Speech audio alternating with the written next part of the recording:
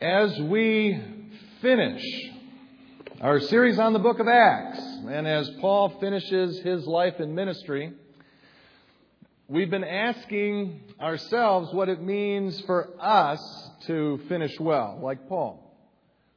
And as soon as you hear finishing well, you might think it's just a question for older folks, because they're getting on, or folks facing a life-threatening illness, but it's not just a question for them. It's a question for all of us. Finishing well is a question for young and old, healthy or sick, because whether literally we have 1 minute more to live or many, many years, we are, beginning right now, finishing our life. And so as followers of Jesus in particular, what can Acts and Paul teach us about finishing well?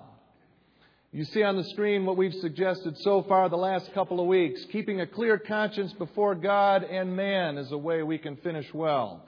Trusting in God alone is another way we finish well. And then this morning I'm going to add the following to the list. We finish well when we focus on the resurrection. Finishing well means focusing on the resurrection. Now, we might be tempted to ask, I know I am, questions like the resurrection. Well, that's a really cool part of the story. Jesus comes out of the tomb. Whoa. But what about the cross? What about the crucifixion? Shouldn't we focus on the crucifixion? Isn't the crucifixion more important than the resurrection? Those are questions I had this week, and maybe you do too when you see focus on the resurrection. And I think we'd be right to ask those questions. To be sure, hear me please, the crucifixion is obviously very important. Amen? Jesus gave His life on the cross. He died in our place. He died in place of all who believe as a ransom for many. His life paid the debt of sin and set us free. Jesus paid for our sin with His life. And by giving His life, Jesus made it right, made us right by making us righteous before God. And so, yes, the crucifixion is absolutely vital. Whatever you remember or whatever you hear me say this morning, please remember and hear this too. The fact that Jesus died is vital, crucial, necessary. It had to happen for our salvation. Nothing, I say this morning, is intended to detract from that amazing truth. But I'm going to suggest to you today, ask you to consider, struggle, wrestle with today that the resurrection is no less important. Jesus had to come back alive every bit as much as He had to die.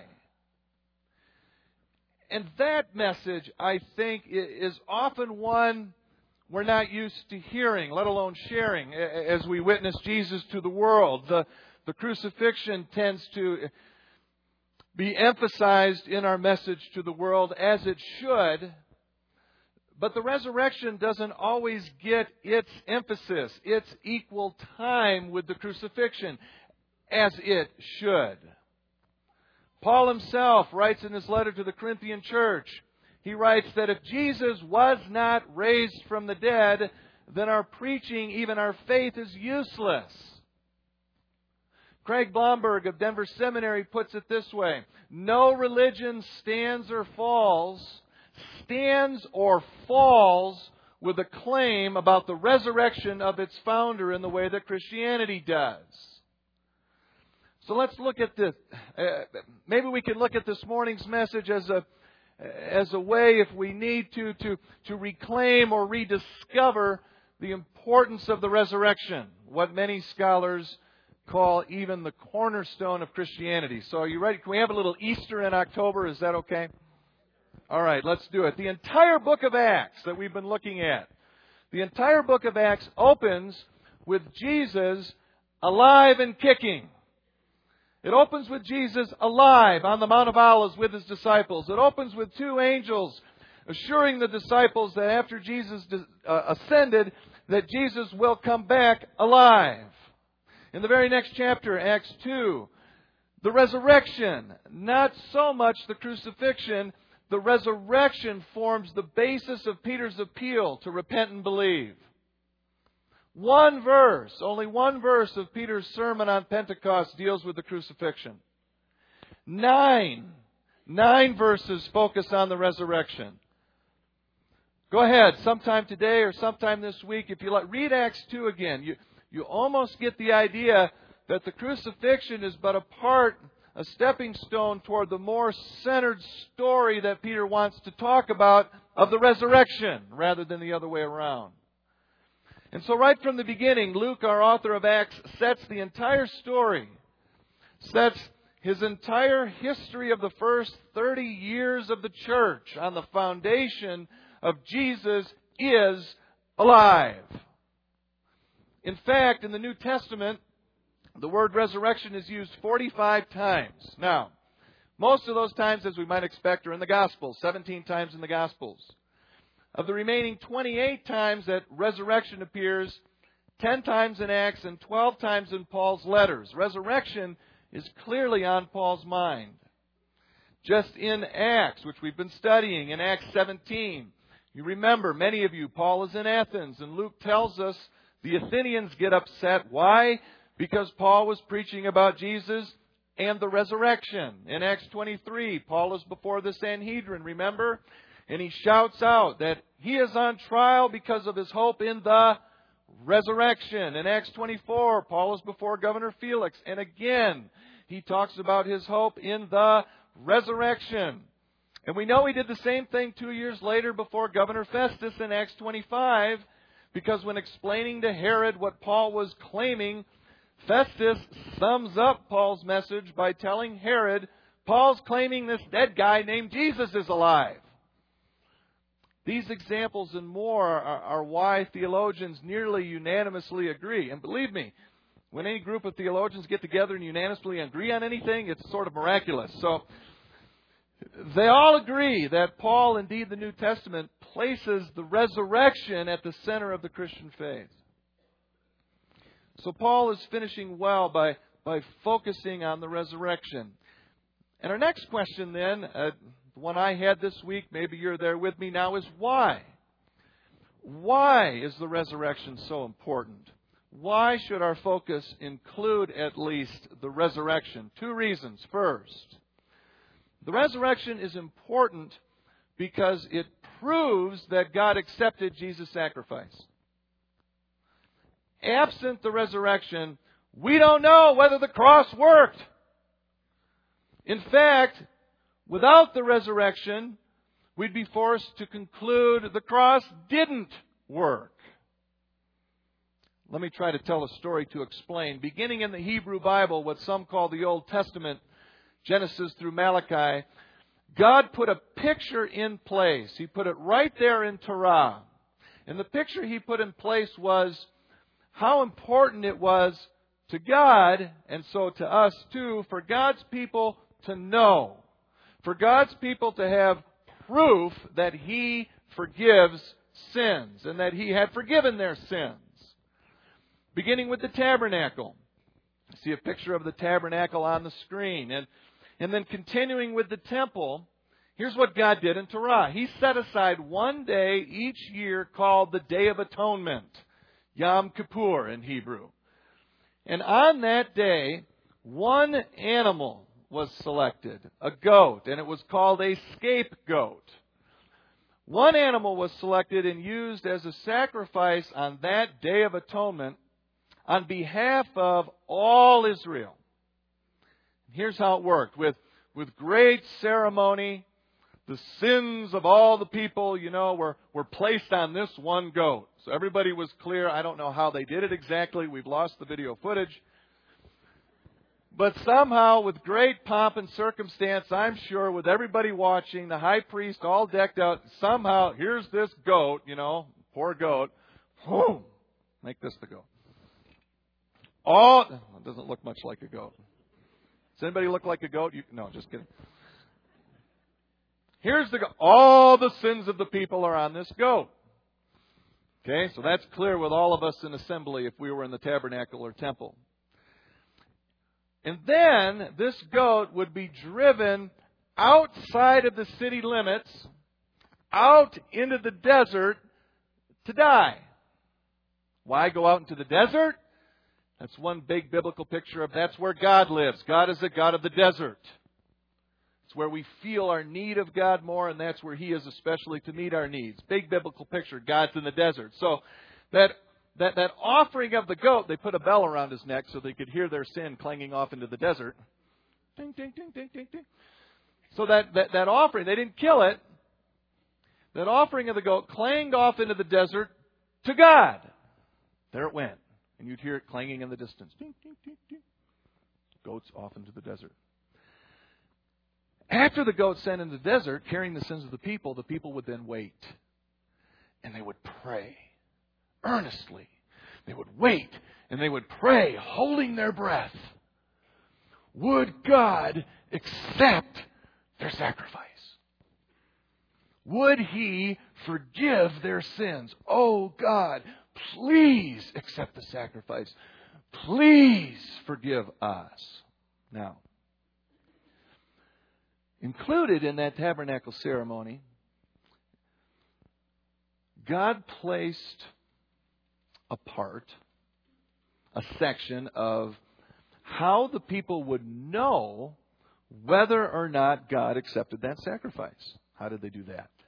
After that goat was sent packing into the desert where the people sinned, the high priest himself would go into the Holy of Holies, right up next to the Ark of the Covenant, to plead with God on the people's behalf to accept that sacrifice and forgive the people.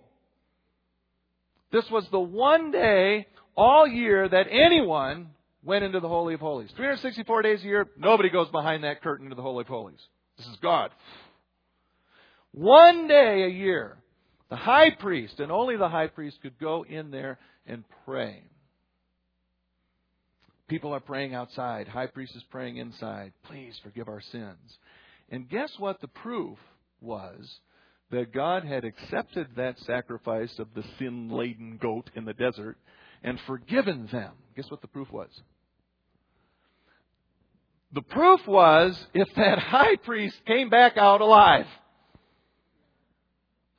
You laugh, but you know what they would do? I don't know if I've told you this before or not. If not, I'll tell you again. It's an amazing story. When that high priest would go in, you know what they'd do? They would tie a rope around his ankle in case God, smote him down, or he had a heart attack or whatever, because then they have to drag his body out of there. See, and we'd like, well, if he dies, just go in there and get him. Are you kidding me? You don't go in there. One day a year, only the high priest. So literally, how'd you like to be on that duty? It's like, okay, put the rope on there. It's like I think of coming up here and preaching or something with a rope on my leg it kind of fills me with confidence that, what do you think is going to happen,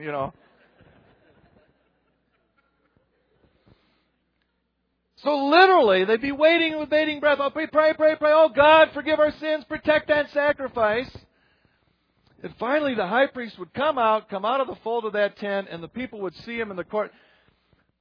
The cheer that must have gone up could have been heard in the desert for miles. Yes! There He is! He did it! God accepted our sacrifice. We're forgiven. Whew! Yes! And then it was time for a huge party, and they'd eat the lamb and all the... Not the goat, because the goat's in the... Funny story is, at least more than one time apparently in that whole ceremonial thing, we have history that records this. And funny story is, every once in a while in that ceremony, at least early on, that goat, would go clanging off into the desert.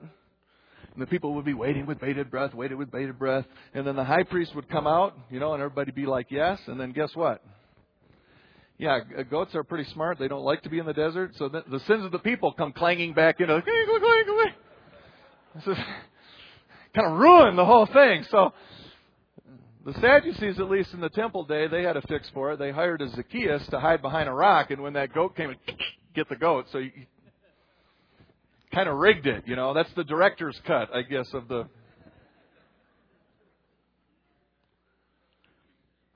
And God gave that picture, that ceremony, that Day of Atonement, feast and sacrifice to His people at least, 1,000 years before Jesus.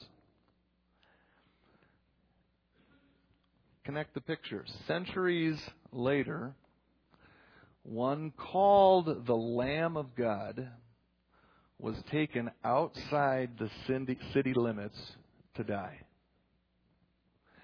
And He carried with Him the weight of the world's sin,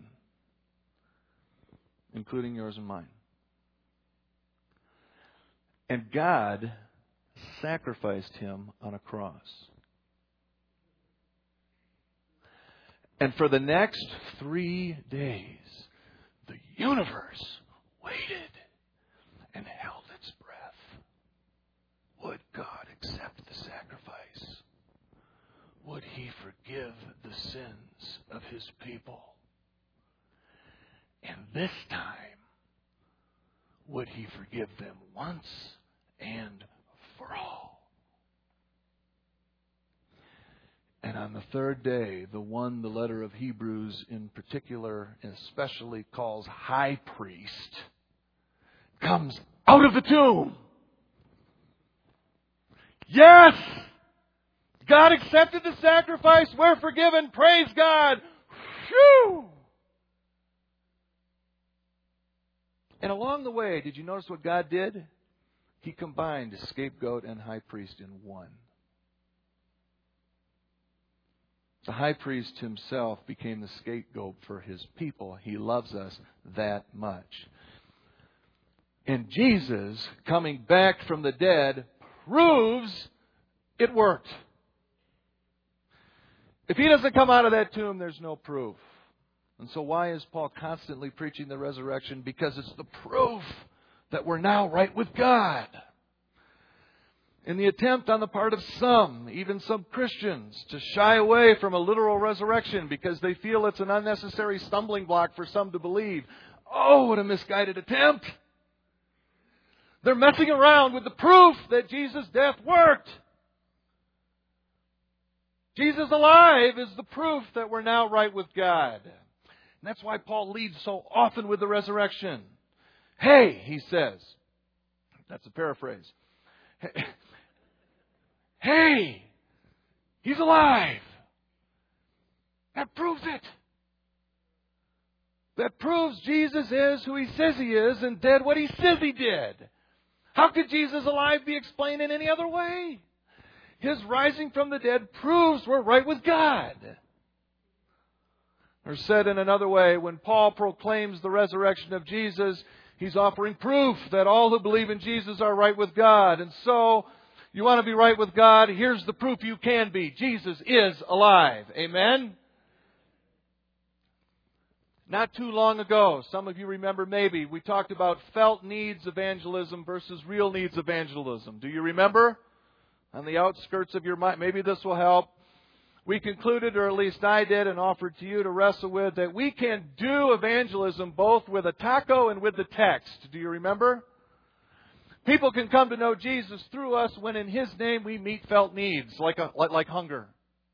And people can come to know Jesus through us when we teach them objective truth, like the creation, the fall, and a God who is holy.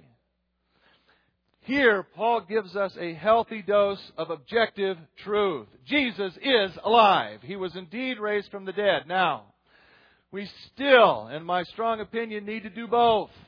Introduce people to Jesus through meeting felt needs and through teaching them what is rock-solid, absolute truth.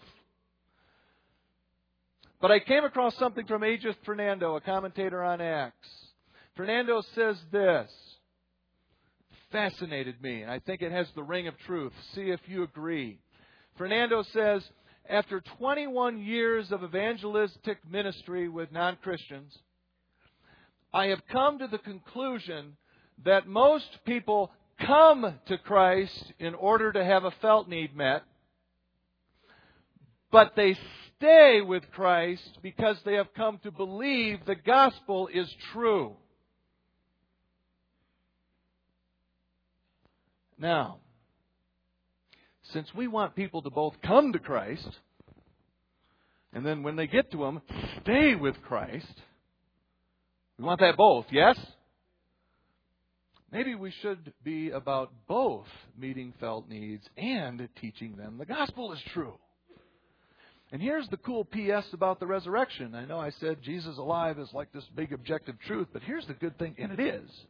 But here's the cool thing about the resurrection. You had that objective truth. Jesus is alive. He came out of that grave. He really did, literally. And because He did, and only because He did, we'll just look at Him. He's no longer dead. He's alive. And let me tell you what, in terms of the felt needs realm, fixing the death problem, fixing death, well, that's meeting one whale of a felt need, don't you think? And that brings us to our next point. One reason why Paul focuses on the resurrection is proof. The resurrection proves the cross worked. Another reason why Paul focuses on the resurrection is power. What do I mean by that? Well, think about it this way. Anyone in this room, anyone that has ever lived, really, we have the power to end life. We can end life.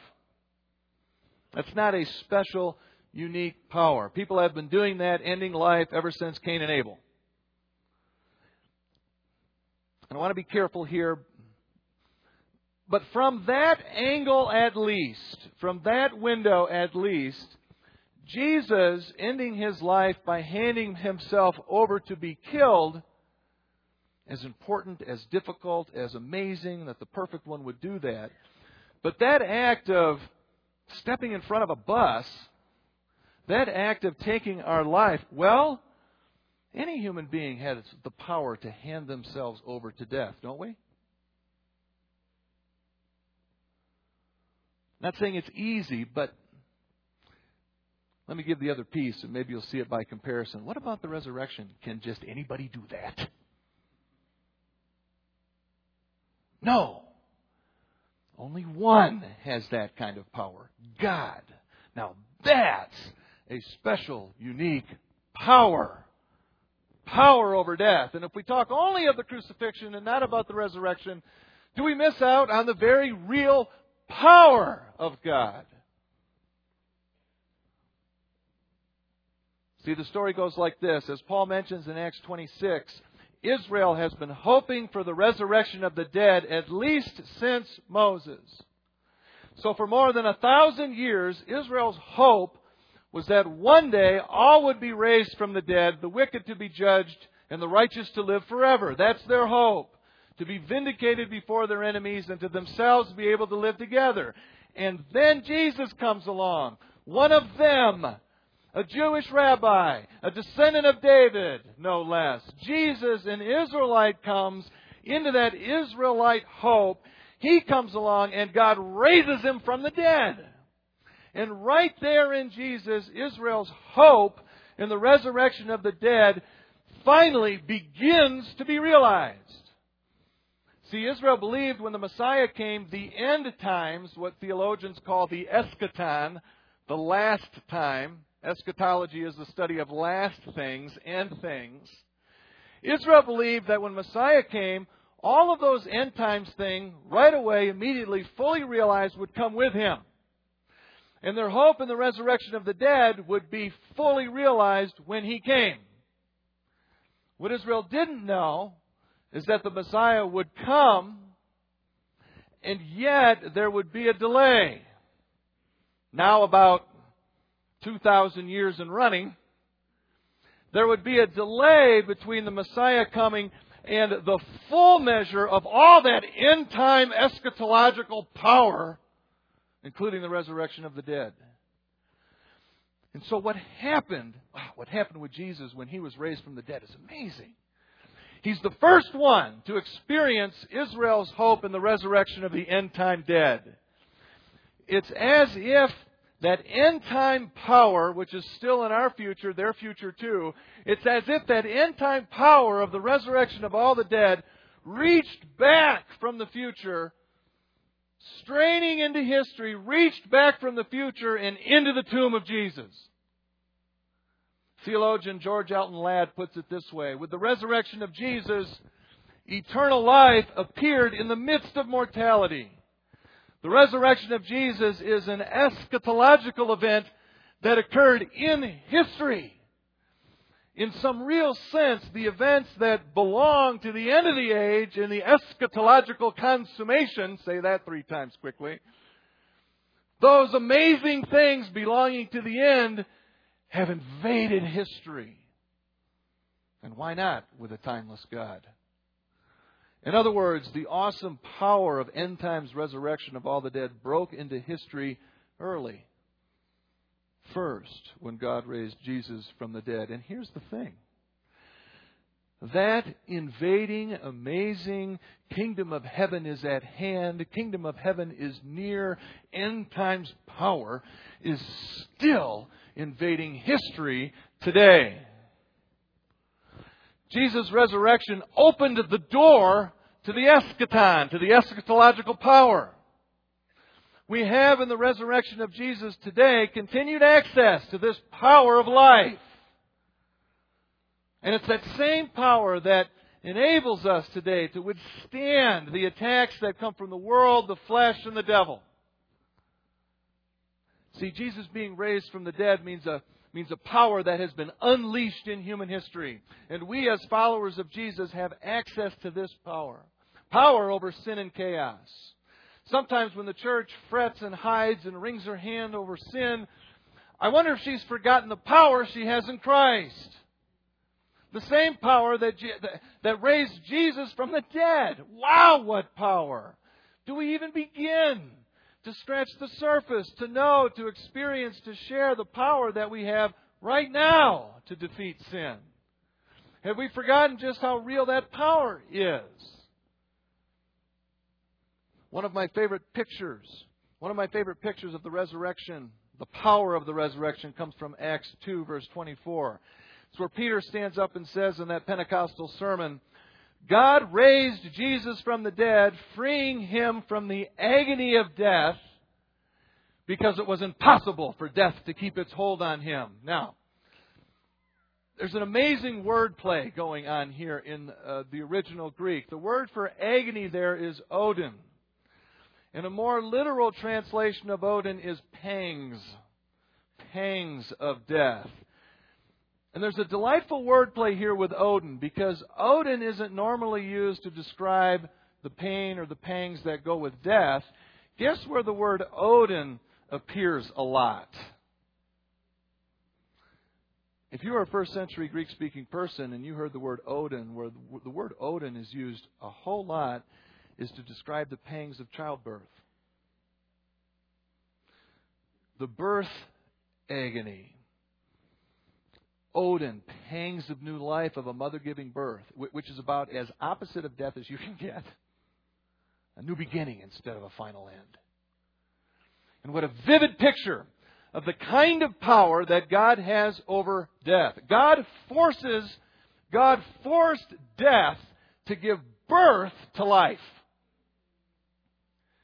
G. Bertram paraphrases Acts 24 this way: the abyss can no more hold on to the Redeemer than a pregnant woman can hold the child in her body. I love that.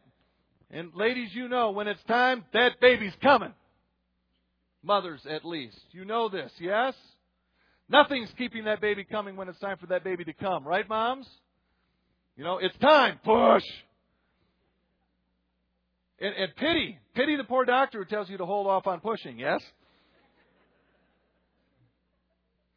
It's impossible. It's got to come. And that's the nature of that eschaton reaching power, resurrection power of Jesus. When it breaks through, nothing can stop it. It's inevitable, and it's here now. So what does all this mean for us today? There are several directions we could go, but the interest of time, let me pick one or two. First,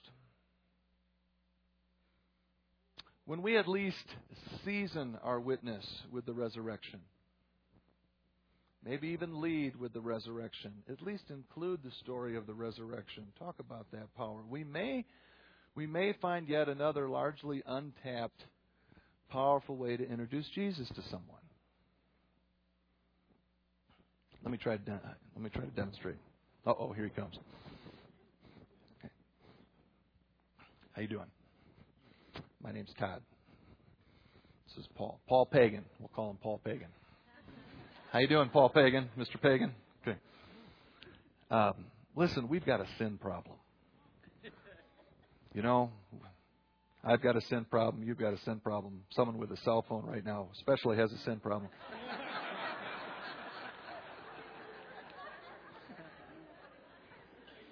I'm sorry. Please don't leave the church over that remark. I love you. Oh, it's George's neighbor. It's okay. We've got a sin problem. I've got the answer. I've got the answer to our sin problem. I've got the answer to your sin problem. It's the cross. Christ. Okay, is everything I said true? Might it be an effective way to evangelize? What argument might it also, though, raise or beg when you approach someone and tell them they got a sin problem? Maybe they don't know that yet. And they got an argument on your hands of whether they need anything outside of their... Let me try again. Paul Pagan, let's find a lady. Heather Heathen. How are you this morning? Death has just been plaguing humanity since it began. Death is this huge problem. I mean, despite all our technology, everything we can do, death is just... I've got the answer. I got the answer to death. Someone shared it with me.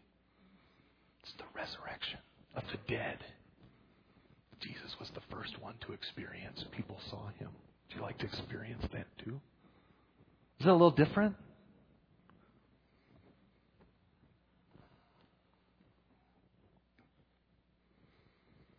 Focusing on the resurrection of Jesus in evangelism.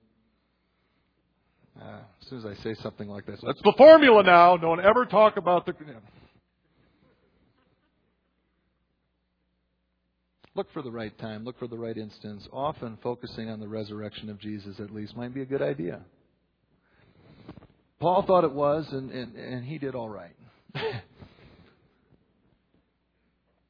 Second, we'll close here. We need to remember that when God saves and redeems us, He saves and redeems all of us, spirit and body, spiritual and physical realm. We tend to lose focus of that sometimes, I think. Kind of like with the crucifixion, resurrection. Our tendency is to focus on the spiritual and our spiritual well-being and kind of leave the physical behind. Often it seems to me we tend to draw a sharp distinction between the spiritual realm over there and the physical realm over there. And we tend to think of the spiritual realm, well, that's like the godly, spiritual, we're free realm. And we tend to think of the physical realm as, ew, yucky, physical, sin, flesh.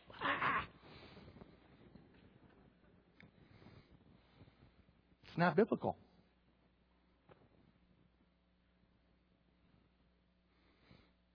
Maybe that's why we tend to emphasize the crucifixion over and above the resurrection. Because in a way, the crucifixion represents our spiritual salvation.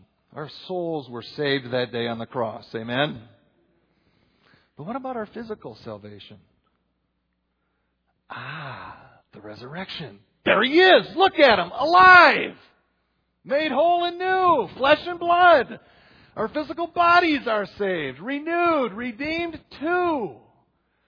See, this more holistic view of what it means to be a human being made in God's image, spirit, and in Jesus especially, body in God's image, better captures who we are. It's who we are. We're spirit and body. And so if we only preach and teach the crucifixion, we miss an important half of who we are.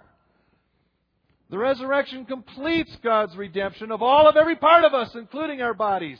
God loves bodies and physicality and stuff. He loved it so much that He became, in Christ Jesus, He took on, for the first time, this will make your theological think,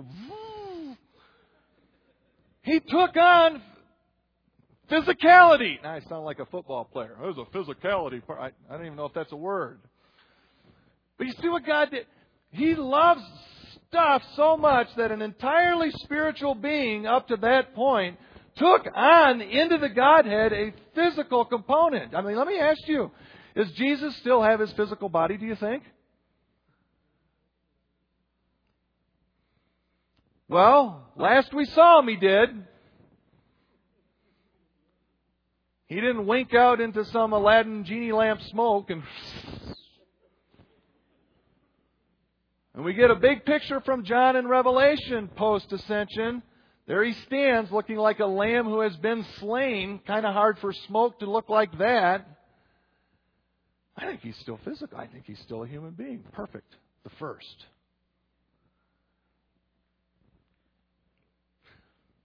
We need both the cross and resurrection. And good news for you this morning, God gives us both.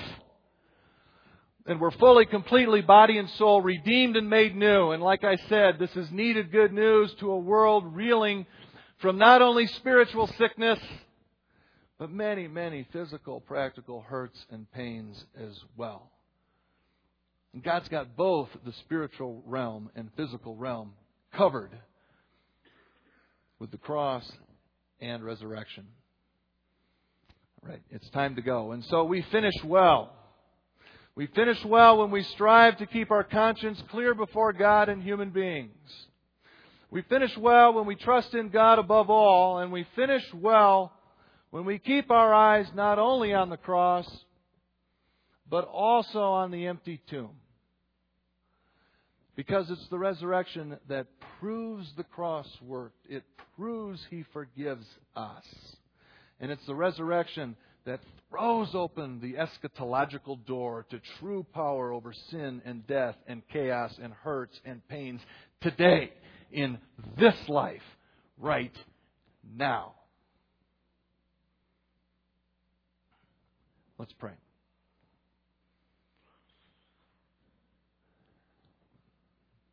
Father in heaven, thank You again for the amazing gift that You gave us in Your only Son, Jesus. Thank You for taking His life as a replacement and atoning sacrifice for our sin, for my sin. And oh, Father, thank You for proving that it worked by giving us Jesus back alive in the flesh. And thank You, Father, that in that act, that amazing reach of the power of life, even over death, that You give us today, right now, true power to bring order from chaos and life to death, and to help people who are hurting with the very power of God, so that they might know You and know salvation in Your Son, Jesus Christ, alone. Father, we pray this in the matchless, powerful name of Jesus Christ, our Lord and Savior. And all God's people said, Amen. Would you stand to receive God's blessing, please? His benediction. The priestly blessing from Numbers 6, Paul quotes it too. May the Lord bless you and keep you.